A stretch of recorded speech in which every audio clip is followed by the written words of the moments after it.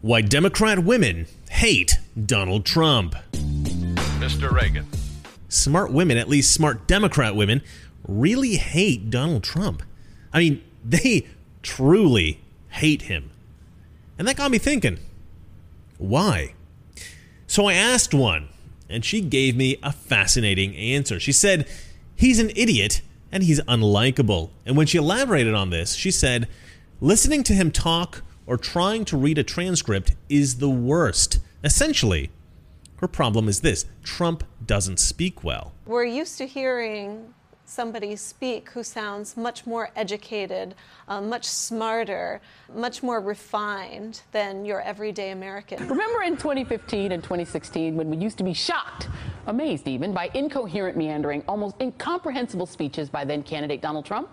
Well, it is now 2017, and grammatically incorrect sentences and hard-to-follow monologues are a daily national occurrence. And actually, I just today interviewed another one of my friends, another Democrat woman, smart girl, and I asked her why she didn't like Trump, and she said, I believe her words exactly were, have you ever heard him speak? Give me an example of one thing you don't like that Trump has done. Oh God, he just can't speak. I mean, are you talking about like policies and stuff, or? No, like, okay, that's actually really funny that you said he can't speak, because I literally am doing a different video. I'm doing a video about how I think that relatively well-educated, intelligent Democrat voting women primarily don't like Trump because they think that he doesn't speak well. Okay, he doesn't speak well, but that doesn't seem like a good reason to dismiss somebody running for president. I mean, certainly, if this is a symptom of a bigger problem, okay. But she didn't mention another bigger problem evidenced by his poor speech patterns. Rather, she said that he was an idiot and a blowhard, and that he doesn't know what he's doing. And then she made a number of assumptions about his thought processes, and the reason for all of this, it seemed to me, was her perceptions gleaned from his speech patterns. And she's right. Trump doesn't speak well. Now, you, if you're a Trump supporter, you might love how Trump speaks, but objectively, Trump is an inelegant speaker. And that's a very curious thing about politicians. For most people, speaking well commands respect, but for politicians, inelegant speech is a good thing. Plain talking folk. We tend to appreciate that in a politician because it indicates a genuineness that's rare among politicians. Politicians tend to try to be polished and erudite, and this tends to make them look either insincere or like they're trying a little too hard. And both of those things are poison to a political candidacy. But there is one instance in which elegant, erudite speech can help a candidate, at least among certain voters, and that's if he or she is both well-spoken and genuine. And occasionally, very occasionally, a candidate comes along who can do that. Despite my perceptions of utter falsity in the clearly manufactured personas of Pete Buttigieg and Barack Obama, Democrat voters swooned over both of the presidential personas of these men. That in one moment. First, I have to sell you something. The consumer credit reporting agency Experian just had a data breach.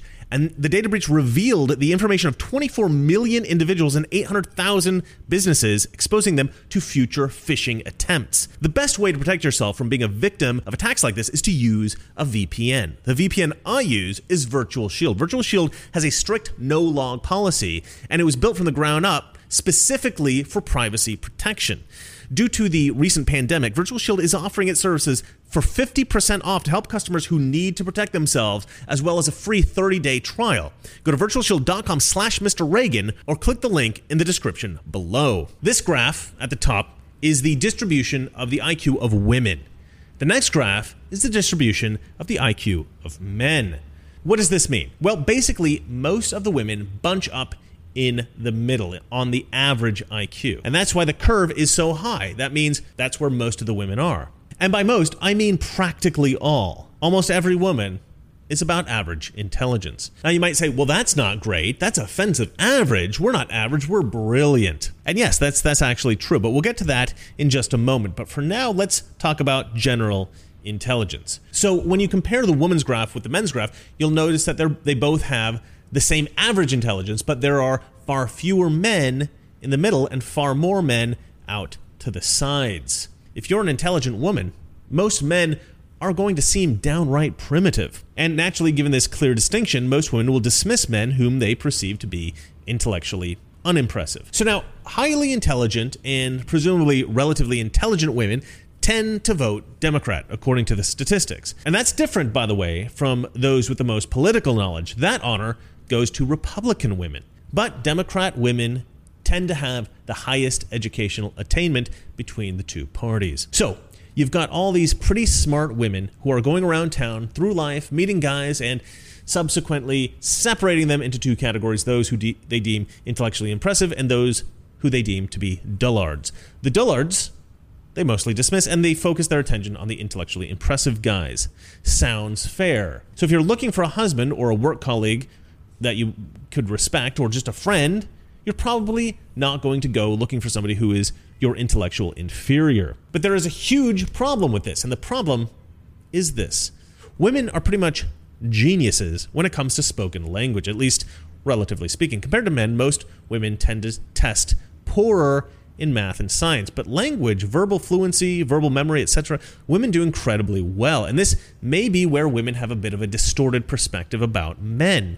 You see, while men don't tend to care that much about eloquence or breadth of vocabulary, women do tend to care about those things quite a bit. And if you can imagine a woman, rather intelligent, meeting men, dividing them as impressive minds versus the dullards to be dismissed, they may occasionally dismiss a really smart guy who just doesn't talk so good. And then who should come along running for president but Donald J. Trump?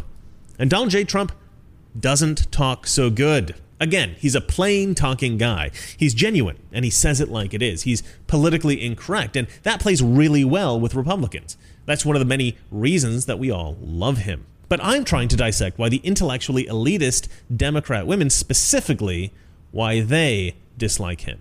And I think this might be why, at least in part. Because it's not the policies. If Democrat women actually looked at Donald Trump's accomplishments, if they'd consider what he's been doing, what his accomplishments have been in office, well, then they would love him. In a recent video, I read off a list of 75 Donald Trump accomplishments. And some of them I actually didn't really like. But they were things that Democrat women should love. Here are a few of them. Airport spaces for breastfeeding moms, reparations to Indian tribes, funding of Native American language programs, hemp and CBD legalization. He fixed the water in Flint. Tough sex trafficking laws, 1.3 million acres of new protected wilderness lands, $10 million designated to clean plastic from the oceans, the First Step Act for criminal justice reform, opportunity zones, right to try, increased funding for historically black colleges, Trump's global initiative to decriminalize homosexuality in every country on earth, and of course, 12 weeks parental leave for federal workers. And this is just a few of the accomplishments Democrat women should love. I mean, if you're a Democrat woman and you don't love Trump, you're just not looking into what he's been doing. And in your defense, it's not entirely your fault. CNN just doesn't tell you these things. MSNBC just doesn't tell you these things. And every leftist media outlet basically just lies to you every day to make you hate him. Look, there's a lot to hate about Donald Trump. I get it. And you see Biden and you don't love him, but you say, well, it's not his fault. He's old. Of course he doesn't speak well. But consider this. What if Trump is dyslexic?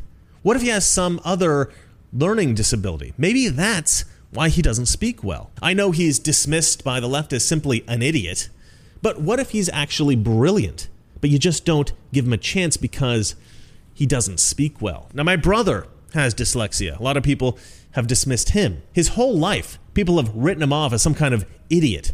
But my brother is not an idiot. He's an incredibly intelligent man, but he doesn't always sound like it. He doesn't speak like I do. And so if you're an intelligent woman, and maybe you tend to dismiss men who aren't up to your standard of intelligence, you might just dismiss my brother. But you shouldn't. According to various estimates, between 5 and 15% of the population is dyslexic, but dyslexic men make up about 35% of the nation's entrepreneurs. You know why? It's because when they were growing up, people dismissed them. They called them stupid, and they told them they wouldn't amount to anything. And so they grew up thinking, actually, they're wrong. Now, these guys, they know they're smart, but they just don't know how to express that clearly. So they stop trying to express it, and they just show it. Now, I don't know if Trump has dyslexia or anything like that. Maybe he hasn't had to overcome any kind of learning disability or any disadvantage in life. But maybe he has, and maybe you should have a little sympathy. Trump might be rich and you might not like the way that he speaks, but he is a man, and we all have to endure tragedy, and we all deserve a little sympathy from time to time. Well, that's it for me, and remember, it's not that our liberal friends are ignorant, it's just they know so much that isn't so. Good night. We have so many people who can't see a fat man standing beside a thin one without coming to the conclusion the fat man got that way by taking advantage of the thin one. President, in talking about the continuing recession tonight, you have blamed mistakes of the past, and you blamed the Congress. Does any of the blame belong to you? Yes, because for many years I was a Democrat. But